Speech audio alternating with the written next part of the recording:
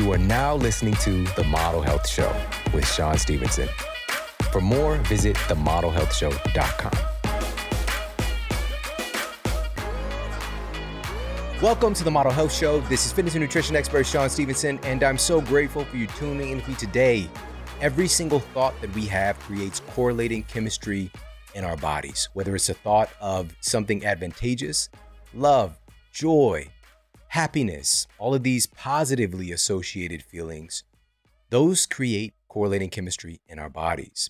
And if we're talking specifically about feelings, we're talking about neurotransmitters, we're talking about specific hormones. Our feelings don't just manifest from nowhere. They are based on chemistry, but we are in the driver's seat in the chemistry that we're creating.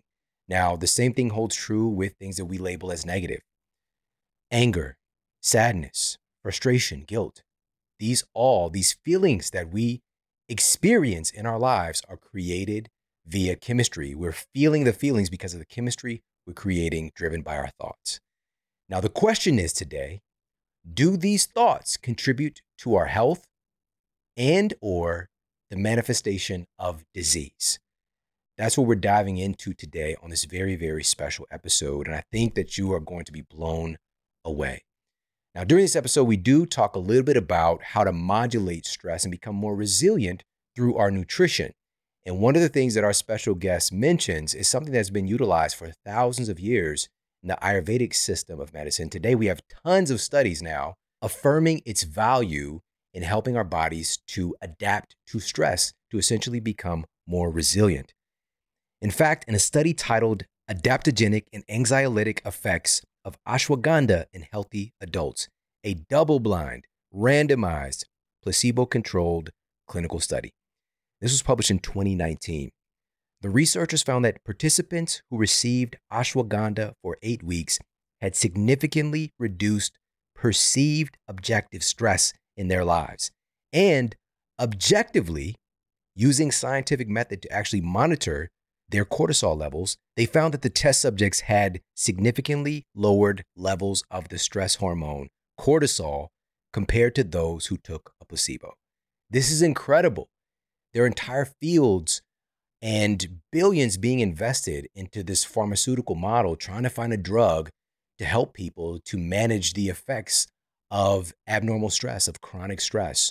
And we have something that is time-tested, again, been utilized for thousands of years as one of the top things, if not the top thing in Ayurvedic medicine, and it's called ashwagandha. Now, what's more in the study, which can be overlooked, the participants who received the ashwagandha experienced significantly improved sleep quality compared to the placebo group.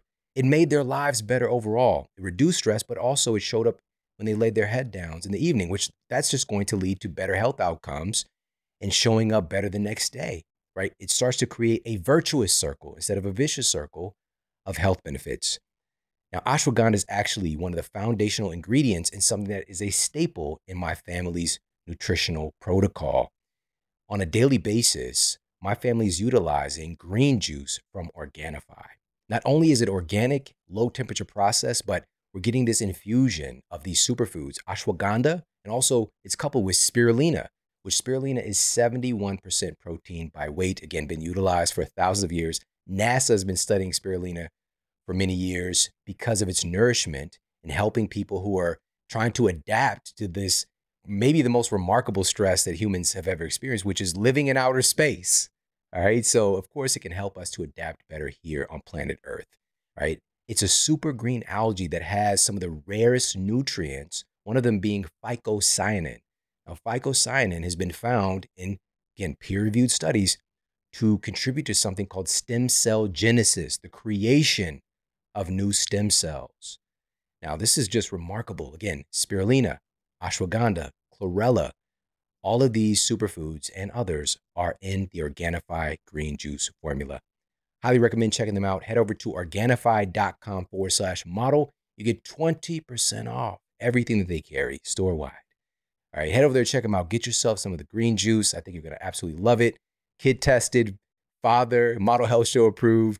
It's Organifi.com/model. That's ORGANIFI.com/model for 20% off. Now let's get to the Apple Podcast review of the week. Another 5-star review titled Intermittent Fasting by the Williams Girl. Really enjoyed the intermittent fasting episode. You and Cynthia Thurlow commented about physicians writing prescriptions because the patient won't listen. My experience is that doctors don't explain well what needs to happen and why. If they took the time, more people would listen. Thank you for exploring the topics you do. It's been an inspiration for me as I fight liver disease. Thank you so much for sharing your story. And thank you for leaving that review over on Apple Podcasts. And actually, this addresses today perfectly. We have a physician who does listen. And he's going to be sharing his insights. He's going to be sharing his experience with his patients. We're really working to shift this paradigm to create a wonderful new ecosystem of health and wellness, moving away from the model of sick care into true healthcare, into wellness. And that's what this is really all about. And looking at today, most powerfully, how our mind and how this intimate connection between our gut and our brain is impacting our health outcomes. And so our guest today is Dr. Will Cole, and he's a leading functional medicine expert who consults with individuals around the globe. And he actually started one of the first functional medicine telehealth centers in the world over a decade ago. He's been named one of the top 50 functional and integrative doctors in the nation. And Dr. Cole provides a functional medicine approach for issues ranging from thyroid conditions, autoimmune conditions, hormone imbalances, digestive disorders, and much more. He's also the host of the popular podcast, The Art of Well-Being, and he's the New York Times bestselling author of multiple books. And now he's back here on the Model Health Show to talk about these new and powerful insights about our gut feelings, the gut-brain connection, and more. Let's dive into this conversation with the one and only Dr. Will Cole. My guy, Dr. Will Cole, it's so good to see you. Thank you. Nice to see you, my friend. Yeah, man. Listen, every time I talk with you, it's always insightful. And you're talking about a subject matter that is very, very important to me. And it's important, it should be important for all of us, but a lot of us, we don't realize that this is happening. So I want to start off by asking you, can mental and emotional stress cause diseases and even suppress our ability to lose weight? That's my experience with my day job. And the science is pointing to that as well. I mean, for the past 13 years, my focus, my passion is really immersing myself in this stuff for my patients. Started one of the first functional medicine telehealth centers. So basically from sun up to sundown, I'm in a room talking to people around the world, looking at labs, digging into these sort of intricate psychosomatic and psychological, physiological interplay that's playing out in people's lives, sadly. And the research is showing that as well. Researchers exploring things like chronic stress and shame and trauma and how these mental, emotional, even spiritual things are literally being stored in the cells, impacting methylation, impacting epigenetic interplays, and how inflammation is expressed, how the gut-brain axis is expressed, how the nervous system's hypervigilance is expressed. So it is a massive component and oftentimes not looked. It's certainly not looked in conventional medicine very often, but I would say it's just beginning to be talked about even in the health and wellness space in many circles, at least. Yeah, unfortunately, the mind has been taken out of medicine in a sense, and it's become so mechanistic. Yeah. And in reality, the mind is essentially, it's everything. It's creating the body, and there's this very complex association with all of it. Yeah. And so I think that one of the big hallmarks is that, our thoughts create chemistry in our bodies. And you really dig in. I mean, your book is called Gut Feelings, and you talk about the gut-brain connection. So what is that exactly? So, I mean, your gut and brain, most of your listeners will know, but for people that are newer to this concept, the gut and brain are formed from the same fetal tissue. So when babies are growing in their mother's womb, they're formed from that same fetal tissue, and they are inextricably linked for the rest of our life through what's known as the gut-brain axis, or the connection between the two. We know 95% of serotonin is made in the gut, stored in the gut. 50% of dopamine is made in the gut and stored in the gut. These sort of feel-good, pleasure, happy neurotransmitters. And that's just one aspect of it. Then you think about 75% of the immune system's in the gut. Inflammation is a product of the immune system. So most issues with the brain have to do with inflammation. So both from a neurotransmitter synthesis standpoint and the crosstalk between the gut microbiomes and the brain, and the metabolites they produce to do so, to the inflammatory component. I mean, there's a whole field of research known as the cytokine model of cognitive function.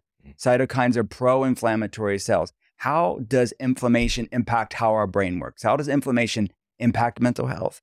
And that's this book is born out of what I get to talk to people on an hourly basis.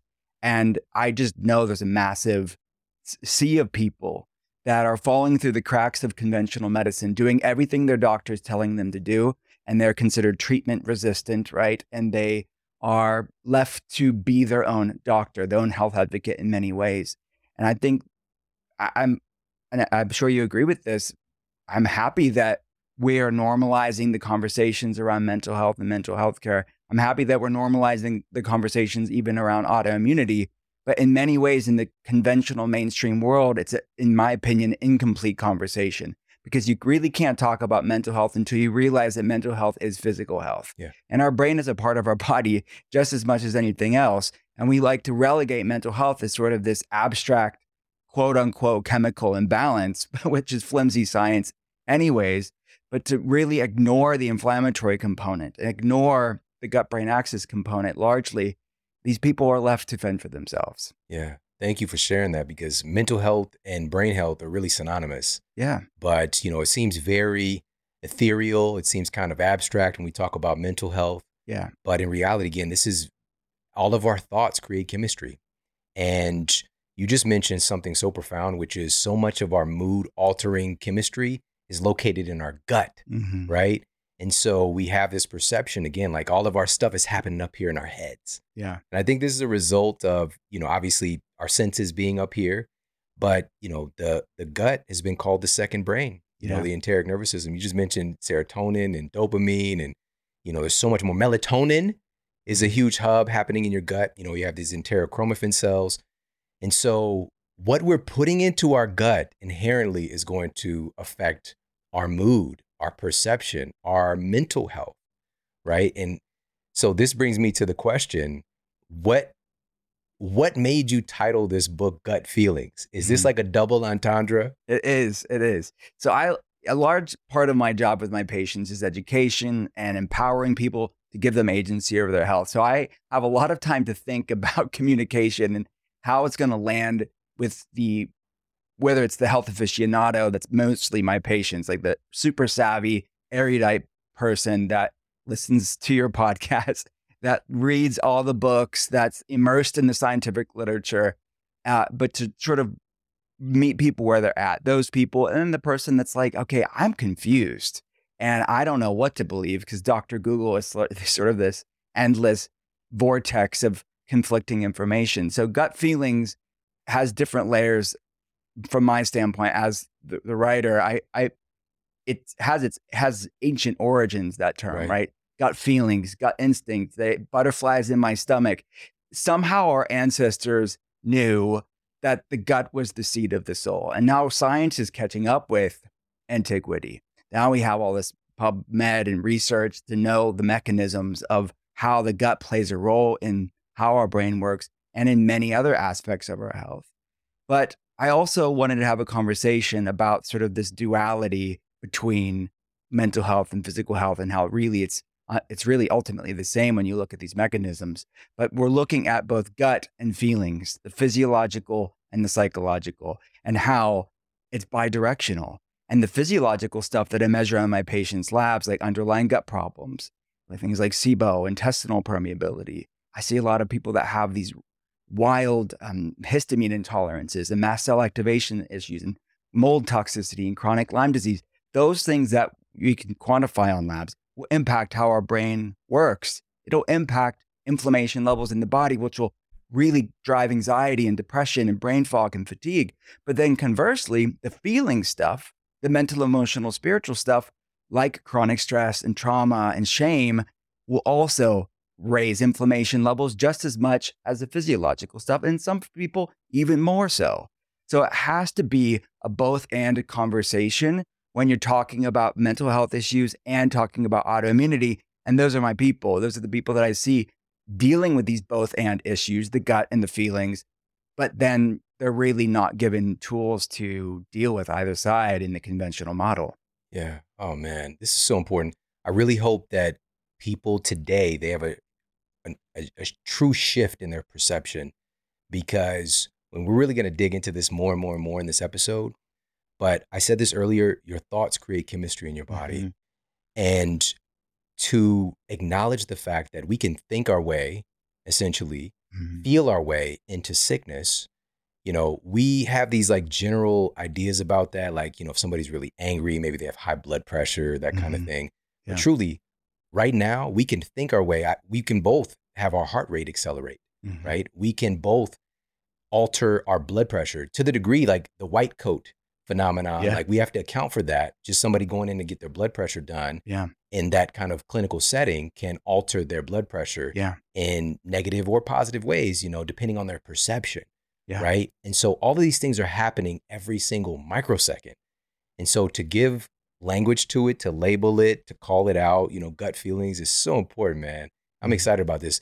And in the book, you talk about how, and just to open this door for everybody, why is food foundational in this gut brain Mhm. communication?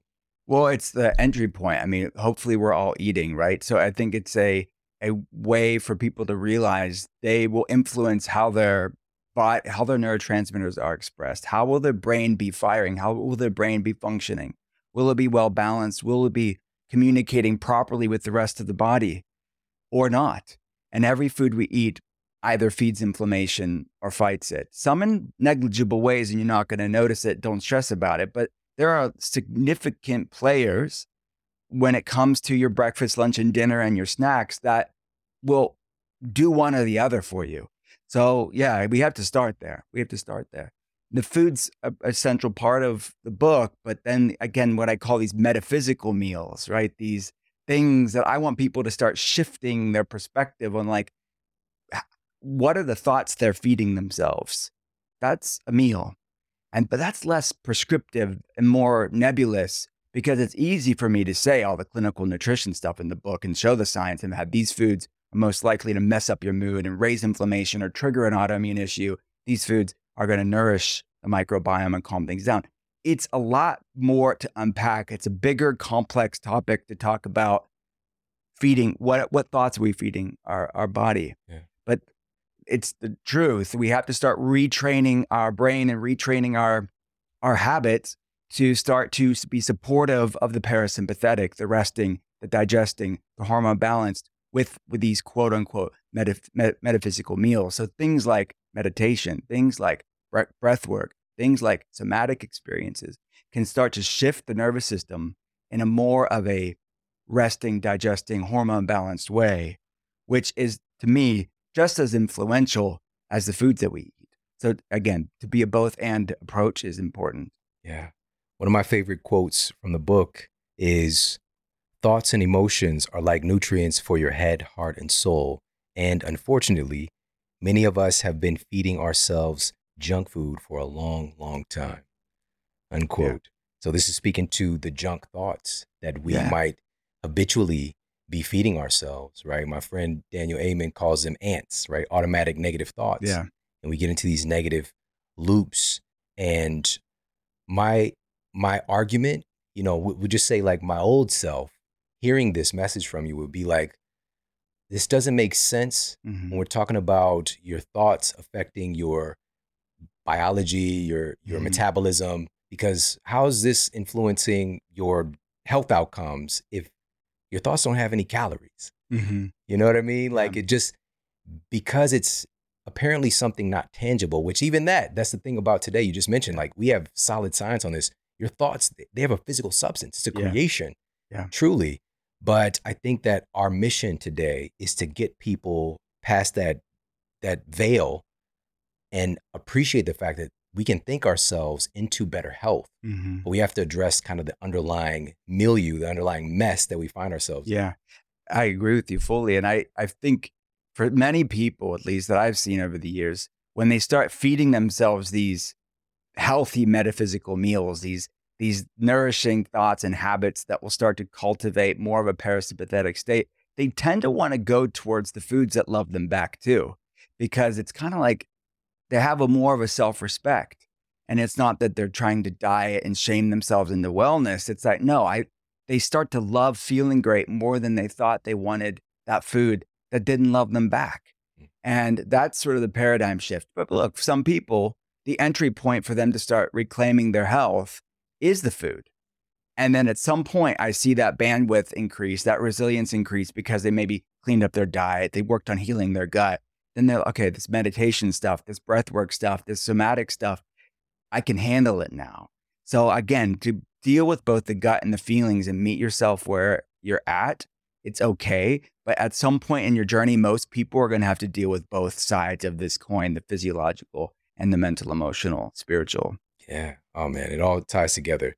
You said earlier that there is skyrocketing rates of people experiencing this kind of treatment resistant dysfunction or disease, right? Yeah. And with that also having a greater manifestation of more like it's labeled as idiopathic, right? Yeah. We don't know what caused it. There is no cause. It just happened, right? Which abandons basic tenets of science, by the way. But the thing is, every single thing in our universe, there's a causative agent, right? We have this kind of cause and effect phenomenon. But now that we're seeing this, the way that we've been looking at things not working to this degree, now it's time to address something that not only does this work, and you've seen this with your patients, you know, on a daily basis, but it might be the most important thing. Yeah. And so my question is, let's talk about some of the top psychological disruptors to this gut-brain connection. Yeah. And as you were talking, I was even thinking about the placebo effect, right? And people think, oh, it's a placebo effect. That shows you right there, mind over matter, how your thoughts influence physiology, and even the nocebo effect, right? It's like sort of the negative thoughts and these reports I'm sure you've read over the years where people are told that they have a terminal illness on a report. And one report that comes to mind is the man ended up dying weeks later, only to find after he passed away, he never had the illness. That's in conventional journals.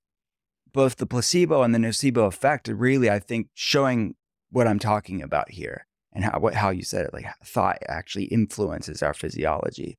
And so the biggest, you know, the way that I put it in the book, chronic stress is sort of the ultimate junk food, but it is this sort of insidious thing because the human species wouldn't be here without some resilience. And, you know, I think in some ways, we kind of lack the resilience that our ancestors had. But there's a difference between being able to handle life with acute stress, having some grit, and this sort of what researchers refer to as this evolutionary mismatch, you know, this epigenetic genetic mismatch where our genes really haven't changed in 10,000 years. But yet so much of our life, when you're talking about how we are doing our life on many levels, and stress is a part of that. It's not the only component of it. But our relationship with technology, the relationship with life, our relationship with the planet, this sort of hustle culture that's at play, this sort of seeing burnout as this badge of honor, it's a massive issue because it's increasing that chasm between our DNA, which hasn't changed in 10,000 plus years, and the world around us.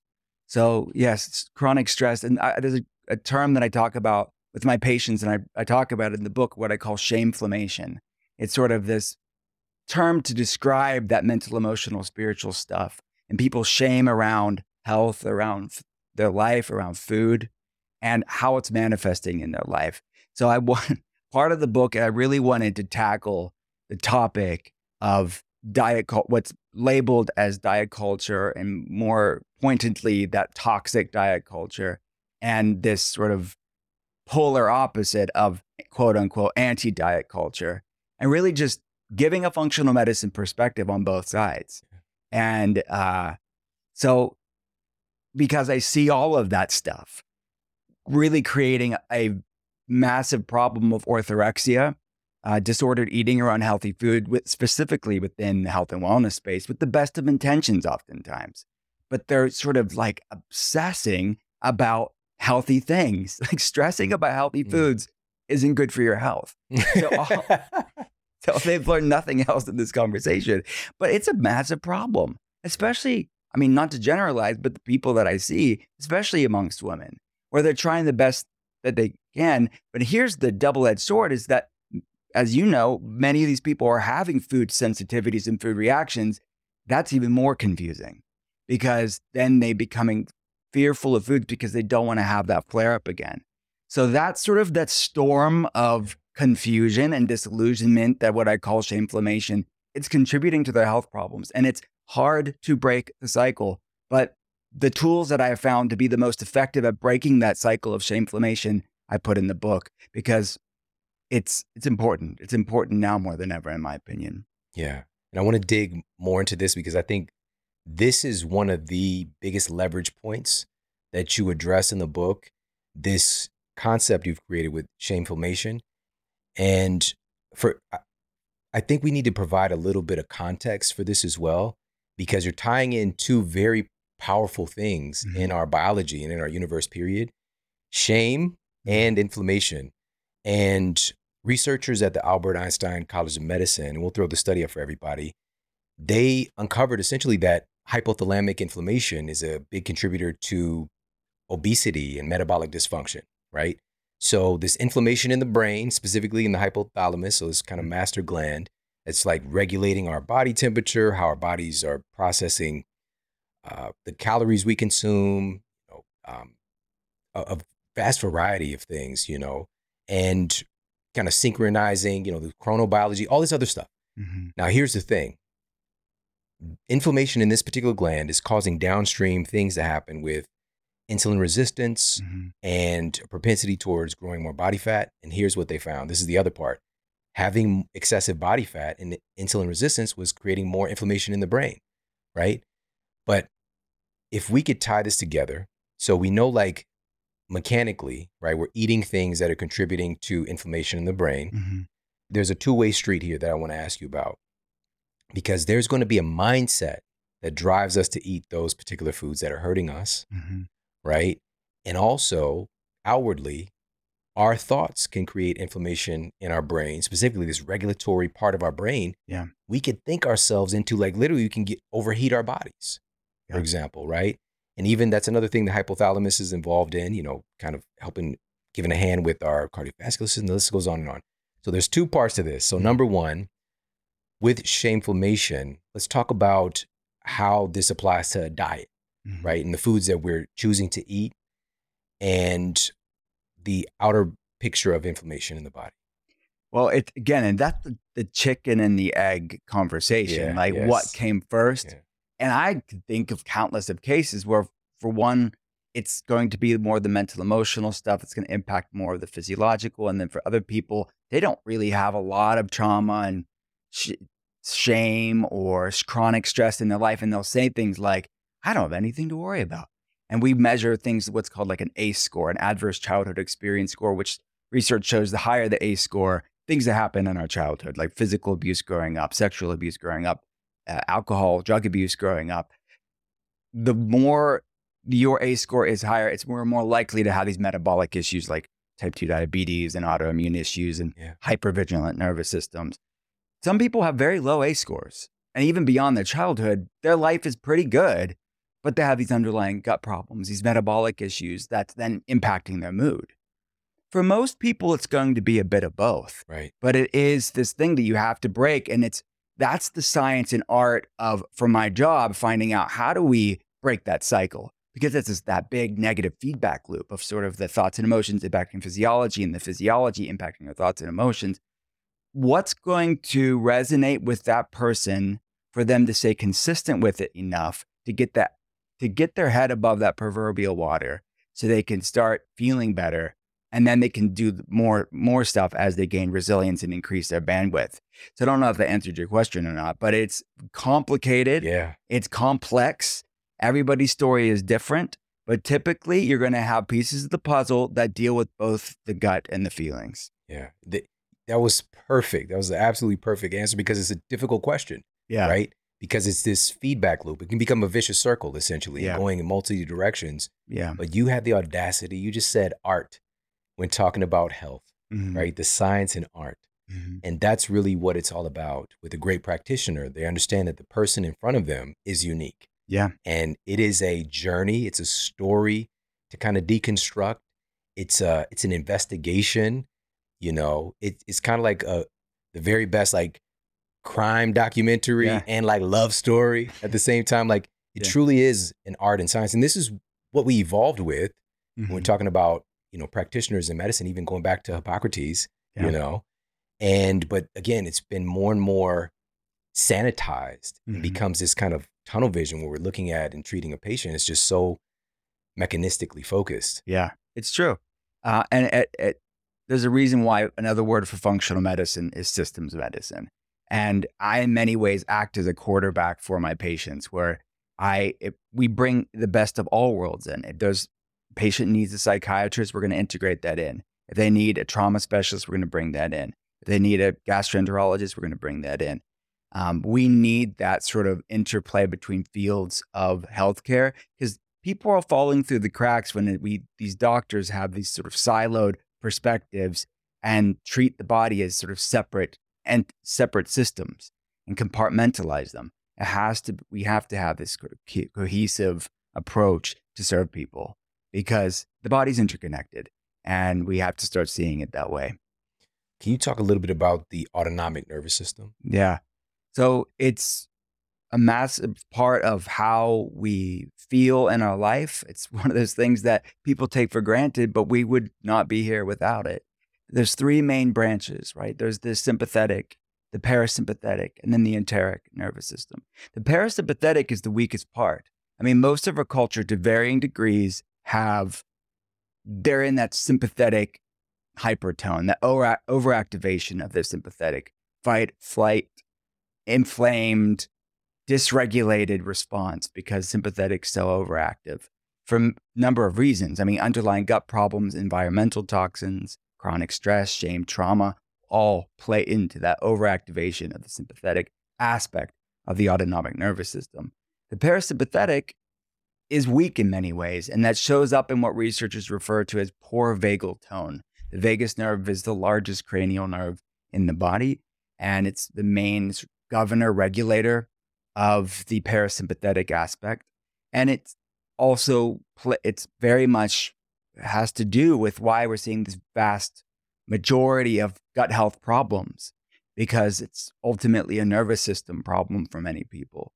And a lot of my job is to improve vagal tone through these gut action items and feeling action items within their protocols. So that's what the autonomic nervous system is. But it's like mostly everything within health, it exists on a spectrum, right? Sort of the end stage of that hyperactivation of the sympathetic aspect of the autonomic nervous system is what is labeled in conventional medicine as dysautonomia or dysautonomia. There is a vast group of people that would not be able to be diagnosed as dysautonomic, meaning this sort of end stage of a dysregulated nervous system, but they're somewhere on that spectrum of feeling wired and tired, anxious and exhausted, background anxiety, having digestive problems, having things like background anxiety, brain fog, fatigue. That is a dysregulated autonomic nervous system. And it's something that people don't have to settle for. But how many people do we know that just feel like that's their lot in life? Like that's how they are. They feel like they're broken and they're just stressed, but they're really living with a system that is healable and overcomable and reversible, like optimizable. And that's what breaks my heart. It's like life is so short. Even for the people that live the longest, life is so short. And people settle for these states that are not actually who they are. Yeah. And to deal with that today, we often turn to things to get a temporary relief, essentially. And you point out that this could be exacerbating the problem. So let's talk about how something like alcohol influences this gut feeling phenomenon. I'm glad you brought that up because let's piss some people off by the alcohol. I lose friends every time I post about the research around alcohol because they're like, man, that's the one thing that they keep in, right? And it's in many ways, it's so glamorized and normalized even within the wellness world, right? It's like the organic stuff. It's the low sugar stuff. Look, there are better for you versions for these. And I'm not demonizing someone who have the choice and do it if they have a healthy relationship with. But I the stake that it still has within the wellness community, I always find to be interesting. But it is a neurotoxin. There's no way around it. And that's why low alcohol, low sugar wine is pragmatically probably if I had to recommend a patient to have it in small amounts, it's because it's the low alcohol. It's the least amount of the neurotoxin.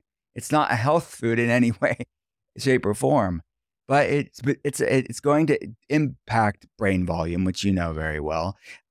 Even small amounts. People just drink a few drinks a week in small amounts, occasionally have less brain volume, which is associated with things like anxiety, depression, brain fog, fatigue. Just to be clear, you're saying it shrinks your brain. It shrinks your brain. Shrinks your brain. I mean, nobody wants a shrunken brain. I don't, at least. Maybe somebody out there It's does. like very Beetlejuice. You know? Yes, that's a good one. Yeah. They don't want the shrunken brains, and it also increases intestinal permeability, your leaky gut syndrome. So again, that gut-brain axis, the autonomic nervous system, is being negatively impacted by even small amounts of alcohol. So I'm not some puritanical, teetotaler. If people want to drink, I just want them to know and have an educated, mindful decision, and then take some activated charcoal and glutathione afterwards if they're going to have it. I was just at my son's basketball game, and one of the parents, which she's really a cool person, and she's listening to the show, and she saw the episode that I did. It was like a master class on the impacts of alcohol. And she was like, yep, I'm skipping that one. Like she told me she loves every episode. She was like, but she saw the thing that's a trigger for her. Like, I don't want to know. This is something I enjoy. Yeah. I don't know. I'm an ostrich on this one. Yeah. My head is in the dirt. And, that's the thing, oftentimes, and I've seen this over the years, like, just don't tell me. I don't want to know. I don't want to know. When the very best way to go about this in a way that is truly empowering is to be aware of the thing so that you can consciously choose it. Yeah. And I think that there's a danger in being unaware of the influences of things that are, and the thing is also, we do know that it's not good for you, right? Mm-hmm. You just said it, like, let's not put in the category of a health food, at least, because as you said, in our circle in particular, in the health space, it's this framing, it's this, it's that. It's still a very, very toxic substance. This is one of those things where we evolved to be able to use alcohol to run metabolic systems. It's a macronutrient, but we never evolved the capacity to store it because it's so toxic. Like your body will stop using all other macronutrients. It's called fat sparing. It'll stop using your stored body fat. Yeah. If alcohol is on the scene, it has to use it because it is slowly killing you. Of it, yeah. But we developed the capacity to use alcohol from eating, we're talking millions of years ago, human ancestors, fruits that had gone bad, things that have fallen to the jungle floor, the forest floor, and to be able to make the most of it. Today, we don't have to do that. We don't have to do that. But also within that, you just mentioned the lower percentage of alcohol being found in something like wine, right? Through this process of, ethanol creation versus humans at some point, they were like, you know what? We need more alcohol in this alcohol. So then they came up with distillation, right? To increase that percentage of alcohol, making it more and more toxic. Just smaller amounts really can mess you up or get you into the state that you're looking for. But we're looking at what are the long-term effects of this thing. And you just mentioned even low to moderate alcohol consumption is now proven to reduce the size of your brain, to lead to all manner of kind of metabolic dysfunction. We just got to stop putting it in the category of a health food, but also we're not trying to be, what is the term? Puritans? Yeah, we're not trying to shame anybody. Yeah, we don't know. We don't need more shameflamation. We don't want a shameflamation, but then they're stressing about like the stuff. I don't want them to do that, but I still want people, like you said, to make educated decisions for themselves and know what it's about. Because I do see people that they eat the perfect foods. They're like super clean. They're going to the gym. They're doing all the wellness stuff, but they're regularly having the alcohol a few times a week or on the weekends. And then they wonder, why is my anxiety still here? Why is my brain fog, fatigue still here? Why can't I lose the weight? Why is my digestion still off? It's one of those dark areas that I find people just don't want to go to. But when they go there, sometimes it's as simple as that moves them past that plateau. Yeah, absolutely. Absolutely. I've seen this really interesting thing of kind of like a new level of clarity is one of the things that people have shared with me, right? And they're just like, you feel like this all the time, just like, because it's one of those things where we're suppressing feelings, but then there's a point at which certain processes in the body and the brain kind of go offline, and then we experience a purging of other feelings. But maybe, as even as I'm saying maybe, I'm meaning very likely not in a healthy way, where we're actually consciously processing the things that we're holding on to, which brings me to one of the things you talk about is trauma, obviously, and the things that we've been through in our lives, but it's deeper than that. You talk about intergenerational trauma. Let's talk about that. Yeah. So as I mentioned, one of the things that we quantify on for any new telehealth patient is what's called an ACE score, the Adverse Childhood Experience score. And we ask things beyond that, like what was their relationships like? What was their life like? What's their work dynamic like? So both past and current life situation stuff will get a cumulative idea, will give you a cumulative idea of what your trauma looks like. And then put that into context with, is it playing a role in your health today? And we know that people that have these higher trauma scores, again, are more likely to have these hypervigilant nervous systems, inflammatory states, and more prone to have metabolic issues and autoimmune issues. So that's that. But for many people, and research is now showing this field of intergenerational trauma or transgenerational trauma is things not just that happen to us in this life, but our ancestors' life. So back to 2-3 generations and beyond back. Most of the research is done on a few generations, but I have no doubt it's more than that. And the two sort of geopolitical historical things that have been looked at is a Ukrainian man-made famine in the early 20th century done by Russia. Joseph Stalin basically was killing and mass genocide of the Ukrainian people. Nothing new under the sun. The Ukrainian people wanted independence, and that was their move against the Ukrainian people. And researchers looked at their descendants 2-3 generations down and found these methylation SNPs, these genetic variants that had to do with how your body handled neurotransmitter function and inflammation and detoxification pathways, and found that they had the same variants passed on through generations. And it was expressing, it's sort of like a genetic heirloom donated in the form of a anxiety or an autoimmune issue or a metabolic issue of what happened to great grandma. And similarly, researchers are looking at descendants of Holocaust survivors as well. So this can be sobering because it's like, okay, people feel like they're screwed, right? I have enough trauma in my life. Now I have to worry about my great-great-grandmother's trauma. But, as I say in the book, and I'm telling my patients all the time, just as trauma can be inherited, literally stored in your cells, so can healing. Yeah. And I see people breaking the chains of dysfunction, the chains of disease, the chains of hurt and pain all the time, and heal not only themselves, but heal their children and their children's children and generations that they'll never get to meet by having agency over their health today. And some people are dealt horrible cards in their life. We can't change that, but we can change what we do with it. And that it's heavy stuff, but there's so much redemption when it comes to, like, there's an old proverb, it's like, out of the heaviest darkness has the biggest propensity for light. And I see that in my patients' lives all the time. Yeah. Thank you so much for sharing that.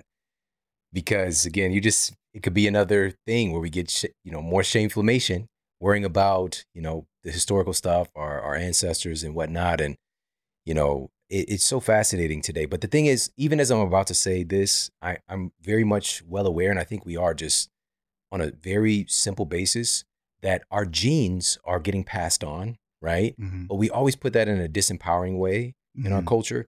But our genes are getting read a certain way as well. It's not just the gene itself. There are epigenetic influences on how genes are getting read and how they're displaying in the cascade. And then we're passing that data on, because truly it's like a handing off of a baton. Yeah. To see our offspring be more adapted to a world and to be able to survive and keep the species going. So we're passing on that data. Like, this is what's going on right now. Yes. We pass this data on so that you could survive better. in this climate, right? And so there's some great examples that you just shared. There's another one. It's a mouse model, and it's so cool. I did a guest lecture a couple of times for the neuroscience department at NYU, and Wendy Suzuki is there, and she shared this data with me early on, and we'll put a study up for everybody. But what they were doing was essentially exposing these mice to abnormal stressors, right? And they were seeing that these stress adaptations that were leading to dysfunction were then passed on to the offspring, like literally next generation, even, the generation after that was still carrying those genetic kind of alterations, right? But now here's the thing. So they're carrying on this distress trauma, genetic expression. But they found that even after multiple generations of trauma expression, by exposing that next generation of mice to a nourishing environment, to more safety, and what she said was kind of like a Disneyland, right, for the mice to be able to be in a place that has plenty of activity and nourishment, all the things, that genetic trauma alteration changed to more of a positive, healthy expression. And then that got passed on to the generations after, right? Yeah. And so again, we can logically detect that this is happening for us as a species. This is how we got here. Yeah. But we have to take it in our own hands today to start to create a nourishing environment internally and externally around us. But we're talking today about internally and gut feelings. So let's dig more into this. And I want to talk about, man, this is a tough one. Toxic diet culture. So how does your gut feelings plan, in your book, how does this address this kind of strange, toxic diet culture that we have today? So, well, I'd love to get your thoughts on this too. But so, this is a sort of an important part of the book. It's basically a chapter of the book of tackling this because it's so intertwined to this topic of gut feelings. When I mentioned the orthorexia and sort of the complex nature of what's going on here, and when you're talking about inflammation, anxiety, and depression, the people that I see here. And I don't think anybody's going to argue with the fact that there's toxicity within quote unquote diet culture, sort of shaming people and have this basically eat less, work out more, and starve yourself. The classic 20th century thing that's still going on today and marketed to people. But then there's this rebound response of what's known as anti-diet culture. And just like with most things, it's sort of like the response isn't the complete polar opposite. And those people, and I have a very raw conversation in the book, I just tend to ignore basic nutrition logic. And they're confusing my people. They're confusing the people that are struggling with autoimmune issues. They're confusing the people that have anxiety and depression and metabolic issues.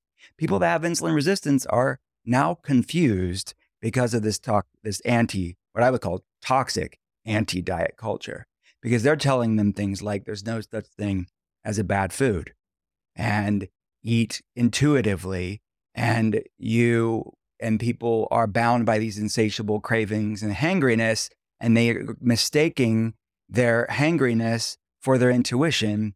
And they message me on Instagram and they say, I can't even say this publicly because I'm a part of this quote unquote intuitive eating, this quote unquote body positivity movement, but I know these foods don't love me back.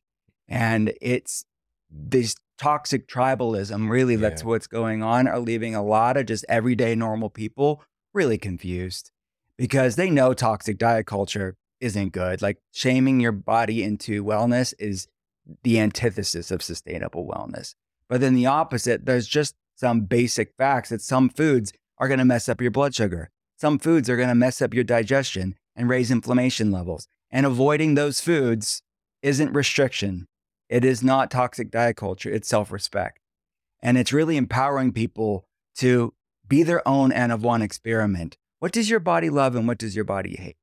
And the analogy that I put in the book is like a toxic relationship, like continuing to eat foods that don't love you back. It's like staying in a toxic relationship and wondering why you're still miserable. but avoiding those foods isn't restrictive. It's ultimately you knowing, hey, I love feeling great more than I want something that's going to dim my light.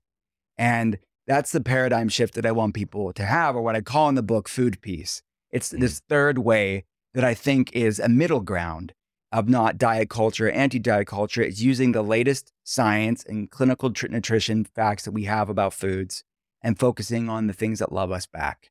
And so it's going to probably piss some people off in the anti-diet culture, but I think it's an important point. And they probably are going at this, as with most things, what they say, the road to hell is paved with good intentions. I really feel like they're hurting people that are confused too, that have, because of social media, a loud microphone to talk about through their hurt. But ultimately, I think they're adding to more confusion out there, more food confusion. Yeah. Wow. Man, it's so powerful. So powerful. Got a quick break coming up. We'll be right back. The human brain is the most powerful pharmacy in the universe. And I'm saying that because every single thought that we think creates correlating chemistry in our bodies. And that biochemistry is designed uniquely for you. It's beyond bioidentical hormones or bioidentical neurotransmitters. These are designed specifically for your own receptor sites. So what you're making within your own body based on your thoughts, your perception of reality is of the utmost importance. And obviously, thoughts of stress and anxiety and worry and fear, these are going to create cascades that make us feel a certain way. The same with more positive and affirmative feelings and thoughts of joy, of love, of connection. But all of our emotions matter. Now, the thing is, if we're talking about health and longevity, we want to make sure that we're stacking conditions to have more positive, affirmative thoughts and buffer us from the stressful thoughts that we are inevitably going to have. Now, our sleep hygiene, our movement practices, and also our nutrition are of the utmost importance in helping to modulate these things. And when it comes to managing stress, there is one particular storied tea that has been utilized for thousands of years that stands head and shoulders above the rest. A study published in Biomedical Research found that test subjects with a variety of health complaints, including anxiety and poor sleep quality, were given lion's mane medicinal mushroom or a placebo for 4 weeks to monitor their metabolic and psychological impact. The participants who utilized lion's mane had significantly reduced levels of anxiety and irritation than those in the placebo group. The researchers stated, quote, "Our results show that lion's mane intake has the possibility to reduce depression and anxiety," unquote. Not only that, scientists at the University of Malaya discovered that compounds in lion's mane are able to significantly improve the activity of a nerve growth factor in the brain. Nerve growth factor is essential in the regulation of growth, maintenance, proliferation, and survival of various brain cells. If we want to have a healthy brain and protect our brain cells, which we don't have the regenerative activity of brain cells like we do other cells in our bodies, we've got to take care of our brain cells. This is one of the few things ever discovered that has that protective capacity. For me and my family, we want to make sure that the medicinal mushrooms that we're utilizing, lion's mane, chaga, reishi, and the like, are all done via a dual extraction to make sure that we're getting these bioactive compounds in a more full fashion. So via a hot water extract and an alcohol extract. There's one company that's doing that and infusing these incredible medicinal mushrooms into things like organic coffee, organic hot cocoa. And I'm talking about the folks at Four Sigmatic. Go to foursigmatic.com/model. You get 10% off store-wide of all of their incredible medicinal mushroom elixirs, cocos, and their organic coffee blends as well. Today, I actually had the lion's mane and chaga organic coffee blend. This is one of those things, of course, it puts you on 10, but it helps you to modulate and manage your energy. It's not one of those things where you get this jolt of energy and then it leaves you lagging later on. It's very steady, mild-mannered behavior, and also helping to really activate the cognitive function that we're looking at when we're talking about things like lion's mane medicinal mushroom. You can get 10% off store-wide plus more. They got some incredible packages that you've got to check out and specials over at foursigmatic.com/model. Go to foursigmatic.com/model for 10% off store-wide and more. And now back to the show. the thing about social media, it's wonderful because everybody has a voice, and it's absolutely terrifying because everybody has a Yeah. voice, you know? Yeah. But that's the thing. It's just, even as I say that, it's polar opposites, right? But most things are going to exist somewhere in the middle, Yeah. right? And you just said something so profound, which is we tend to swing right to the other side of the pendulum. So we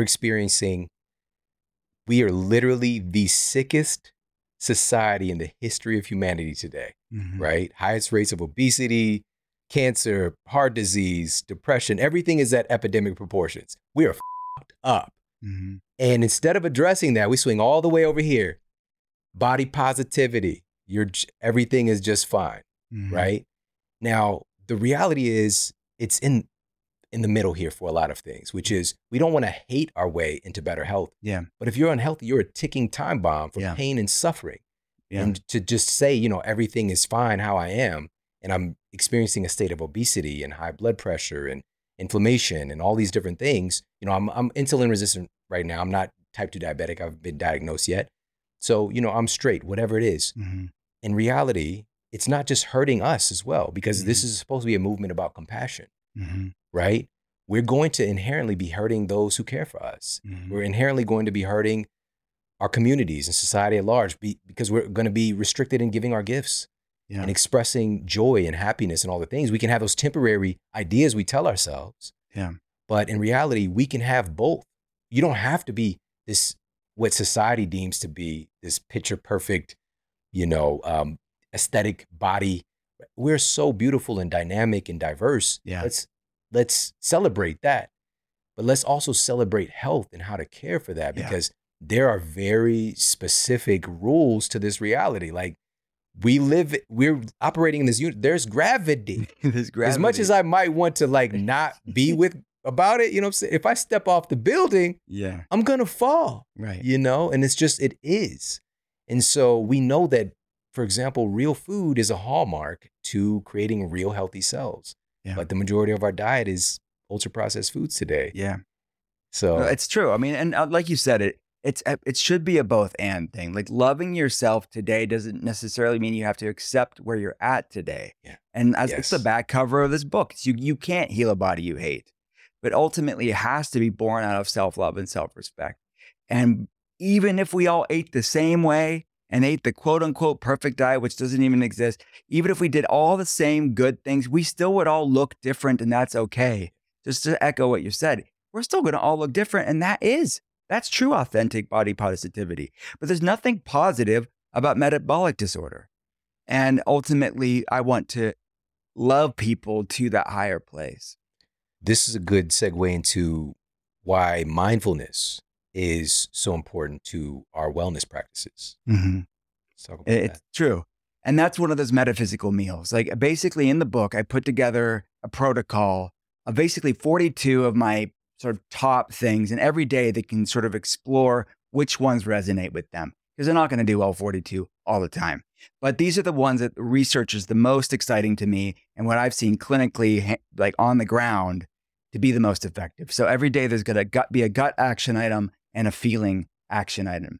And on the feeling side of things like mindfulness, really getting granular on what types of meditation are shown to be supportive of nourishing that autonomic nervous system, of strengthening that vagal tone and bringing down that hypervigilance, and in turn, that inflammation. So we talk about body scans and box breathing and mindfulness meditation and breath work, like holotropic breath work, and even beginner types of breath work to really be supportive of that parasympathetic, all the way to talk about somatic experiences like dancing and drumming, and people, even yoga and Tai Chi are considered somatic. All of these things are what I call in the book acts of stillness, supportives of the parasympathetic. And then some people say meditation's not for them. Typically, those are the people that need meditation the most. But there's other entry points of meditation, like even forest bathing, which I know you know about, but Shinrin-yoku is how it's a Japanese term that literally translates in English as forest bathing. And it sounds like another weird thing that we do in wellness, like we're taking a bathtub out in the middle of the forest and getting naked in a bath. But it's not. It's using nature as a meditation. It's using nature as a medicine and a meditation. And maybe sitting in the lotus position isn't where you're at right now. Maybe you're so dysregulated that that's uncomfortable for you. So start off with forest bathing or one of these other practices, one of these other feeling action items that I talk about in the book, but they're all essential. These are metaphysical meals. They should be treated like you treat your breakfast, lunch, and dinner because it's a practice just like anything else. And none of us are good at it, which is why it's a practice. So you stay consistent with it. Just like you'd go to the gym and go to the gym one time and say the gym didn't work for me. No, it's going to take time and get some weeks and months and years under your belt to start to see the fruition of these parasympathetic practices like meditation and different schools of it. Yeah, yeah. These are all things that our genes expect us to do. When you just mentioned forest bathing, these like nature inputs, Yeah. right? It's so weird. Even as I say this stuff, it's like nature's out there, you know, we're different, we're separate from it, but we just made it up, you know, we can pretend we're kind of like less hairy beavers. Like beavers build dams, like we build buildings, we're just making stuff. And this stuff is from nature too. Yeah. I think that should be the title of this episode, Less Hairy Beavers. How to be a less hairy beaver. But then there's also another less hairy, never mind. That's a whole other book. That's book 5. Double entendres, man. Less hairy beavers. All right. So now with this being said, you know, these are things that our genes expect us to have these exposures. This is why we experientially, when we are around a body of water, right? Near the ocean, the lakes, rivers, that kind of thing, something happens. There's a shift. That autonomic nervous system has a tendency to shift over to that kind of parasympathetic vibe. Mm-hmm. And the same thing holds true with, you know, being in a park or just, you know, trees, all these things. These are signals of safety that our cells are getting, right? And if we're not getting those exposures, like our genes are craving something that they're not getting. Like it expects this thing. So what's going to happen? We're going to manifest dysfunction. And it would normally guide us to those things through our evolution. But today we can suppress, right? We can drink, we can watch, distract ourselves, you know, right? We're living in the greatest time of distraction. Yeah. And so you're getting us back to what matters most. Yeah. And this internal regulation. So would this mindfulness fit under that umbrella of like metaphysical meals? Yeah. That you talk about? Absolutely. So, and I have a sort of a metaphysical meal plan in the book of how to like, you know, the traditionally like the end of the meal is maybe that like cup of tea or coffee, like to really use these meditative breathwork somatic practices to regulate your nervous system that just 5-15 minutes a day can do a lot to start to retrain the nervous system to be more in a parasympathetic state. So yeah, I think it's funny, like even I'm excited that the researchers in Japan and South Korea are looking at things like forest bathing as a way to modulate the nervous system and inflammation levels in a positive way. But ultimately, our ancestors would just call it life, right? Like they wouldn't have a term for it. It's just like, but we're decreasing that chasm between genetics and epigenetics by going and doing these things. We're so weird. We are so weird. We need the double-blind placebo-controlled trial to just show us what our ancestors would have known all the time. Yeah, and the thing is too, we have this information. It's been passed down generation after generation, you know. But then we're just like, you know what? Fuck that. Give me some Flintstones vitamins. You know, like that's how you get. That's the key to health. I want that quick dopamine hit of that FOMO-inducing content on social media. I mean, it's designer. It's designed to be that way. Let's talk a little bit about, in this vein with our nutrition, you mentioned earlier about the fact that we are in many ways, so again, I'm struggling. You have me thinking like so chicken or the egg. When you said earlier, it's like, man, like which thing comes first? But, you know, in some ways we are more resilient than our ancestors because of all of these crazy environmental stressors that we are still living through. Like we're still making it. We're incredibly resilient species. But in other ways, we are far less resilient. Like it's this strange paradigm that we're existing in right now. And so I think right now, more than ever, it's important for us to stack conditions to proactively build our resilience. It's not just finding a way to activate that parasympathetic, but to find ways that we're more resilient against when the sympathetic system is active and in control, and we can come back to baseline faster, right? Yeah. Let's talk about a nutritional way to do this. Let's talk about adaptogens. Yeah, it's an amazing way. it's an amazing gut action item in the book of we've used clinically for the past 13 plus years, and the world has used every part of the world has their own indigenous adaptogens for thousands and thousands of years. Every society you can think of traditionally around the world. But they have adaptogens are a plant group that have some things in common, that they're safe for humans to consume, and they have a modulating effect to be supportive of the hypothalamic pituitary adrenal axis. And actually, as you were telling me about that study of how the hypothalamus inflammation, and I'm thinking of the downstream effect of that, the hypothalamic pituitary thyroid axis, adrenal axis, ovarian axis, testicular axis. What happens in the brain isn't staying in the brain. So it's impacting when people think hormones, quote unquote, are their issue. It's oftentimes a brain-based problem that's causing the hormonal imbalance in the first place. And not just a brain-based issue, but a brain inflammatory-based issue. So what these adaptogens tend to do is they have a balancing effect, supporting the brain to communicate with the rest of the endocrine system, the hormonal communication lines. And many of them have been shown to have an anti-inflammatory effect as well, which I would assume that's part of their protective benefits. So things like ashwagandha is probably the most well-researched known. It's been used in Ayurvedic medicine for a long time. Tulsi or holy basil is another one that's used in Ayurvedic medicine for a long time. But you look at all different types of ginseng, like Siberian ginseng's been used for a long time. And even medicinal mushrooms can have some adaptogenic qualities as well, like lion's mane and chaga. So these are things that I put throughout the book to show people these are things you can cook with, the things you can make like little elixirs with very easily. And some of them have exotic names, but they're, because of the time we live in, the benefits of this mad world we live in is that these things are typically widely available and accessible to people in different forms. You don't need all the adaptogens, but they're a tool within the toolbox that you can play around with. And I wouldn't call them foundational. I think we need to get the core of the food right to work on gut health. I think we need to get the core of this trauma work and the stress work. But I feel like the adaptogens, some things like the adaptogens are like the cherry on top.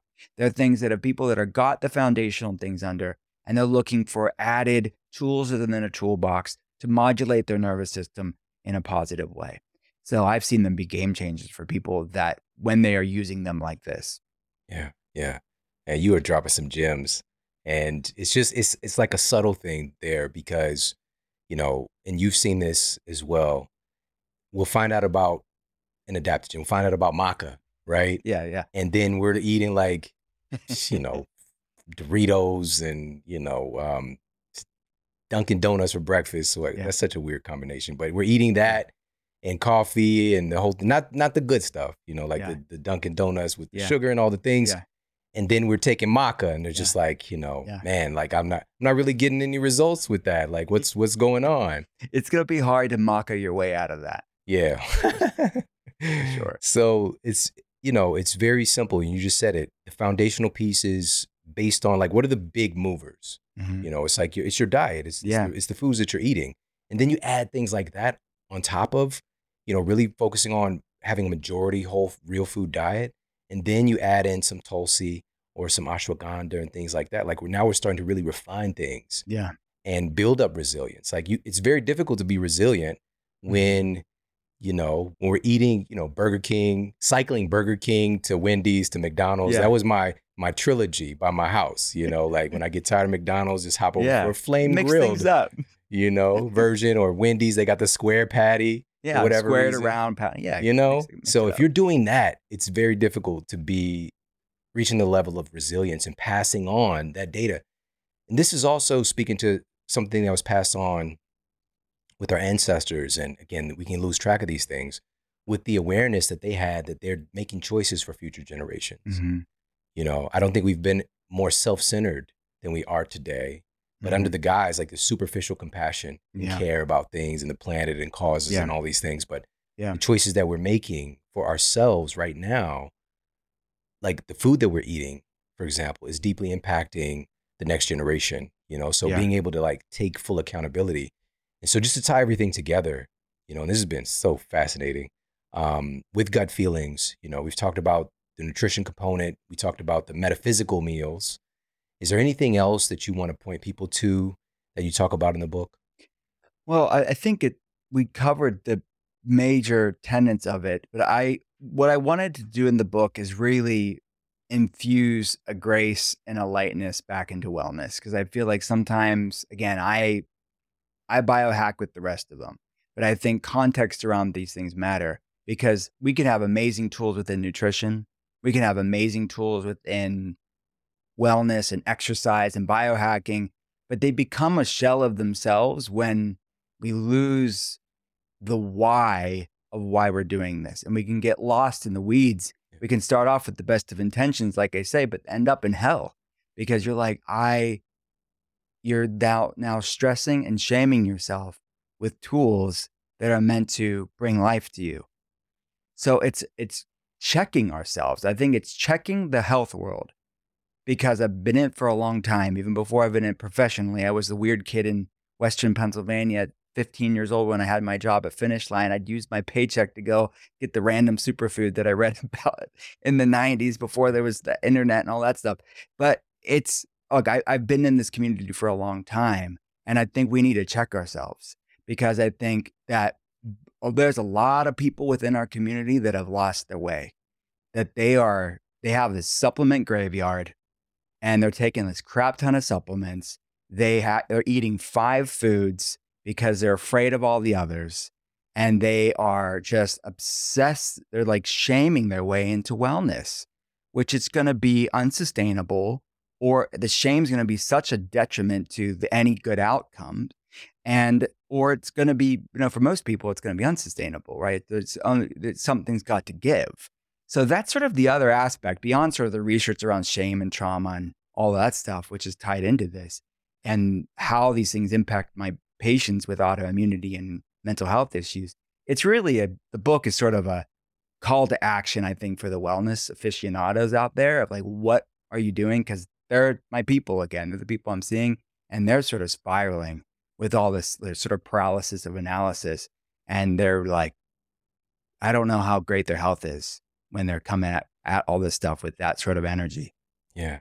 And I appreciate you for that, because we've really got to address this, because you just said it's well-intentioned. We're trying to figure this stuff out, and we want to empower the folks who are stepping up and say, you know what, I want to feel good. I want to be healthy. I want to model this behavior for my children. Mm-hmm. But now I've ventured into a place where there's so much shame and guilt around the decisions that I'm making, or when things aren't working, I'm punishing myself, or, Mm-hmm. I'm trying to live this picture perfect life Mm-hmm. in this very, very abnormal world. Mm-hmm. And, I'm separating myself unknowingly from people that could be very helpful, or, Mm-hmm. bring joy to my life and all these things. And you're really getting to the heart of this. And I know that there's so much more to unpack here, obviously. And I want people to make sure they pick up a copy, like ASAP. Gut Feelings, available everywhere books are sold. Can you let everybody know where the best place to pick up your book would be, and Thanks, also man. where they can follow you? Thanks, man. Everything's at drwillcole.com. That's drwillcole.com. But the links to all the places you can get Gut Feelings are there. But Amazon, Barnes & Noble, Target, independent bookstores. I mean, you and I both know in the book world, supporting local independent bookstores is important. So if you have one locally, support them. And my podcast, which you were a guest on, and hopefully you'll come back. It's called The Art of Being Well. So that everything's at drwillcole.com, though. Wonderful. And this has been such Thanks, a man. joy. I've got good gut feelings hanging out with you, man. Guardian angels, man. Let's go. My Yeah. guy, Dr. Will Cole, everybody. Truly, our minds are the most powerful pharmacy in the universe. And I say that very intentionally, because the chemicals that we're creating are specially designed for us. They fit directly into our receptor sites. They're not like foreign pharmacological agents, where there's going to be a patchwork job and a picking and choosing and seeing if things match. And of course, this manifestation of what we refer to as side effects, which are really direct effects of utilizing things that are really abnormal or unnatural for our bodies. Now, being that our minds are the most powerful pharmacy in the known universe, wouldn't it be to our best advantage today more than ever to learn how to use our minds for our betterment, rather than what's the social norm today, which is to be disempowered and to not be told that you have the ability to influence your health by influencing how you're thinking, how you're perceiving the world around you, how you're perceiving yourself. This is the most important work, and it impacts every single thing about us and about how we're showing up in the world. So I really hope that you got a lot of value out of this episode. If you did, please share it up with your friends and family. You can send this directly from the podcast app that you are listening on. And of course, you can take a screenshot and tag me and tag Dr. Cole as well. I'm at Sean Model on Instagram and tag Dr. Will Cole as well on Instagram. Let him know what you thought about this episode. Share the love. And of course, I'm on Twitter as well if you want to share over on Twitter. I'm at Sean Model on Twitter, and I'm at The Model Health Show on Facebook. All right. So again, thank you so much for hanging out with me today. And listen, we've got some incredible masterclasses and epic world-class guests coming your way very, very soon. So make sure to stay tuned. Take care. Have an amazing day. And I'll talk with you soon. And for more after the show, make sure to head over to themodelhealthshow.com. That's where you can find all of the show notes. You can find transcriptions, videos for each episode. And if you got a comment, you can leave me a comment there as well. And please make sure to head over to iTunes and leave us a rating to let everybody know that the show is awesome. And I appreciate that so much. And take care. I promise to keep giving you more powerful, empowering, great content to help you transform your life. Thanks for tuning in.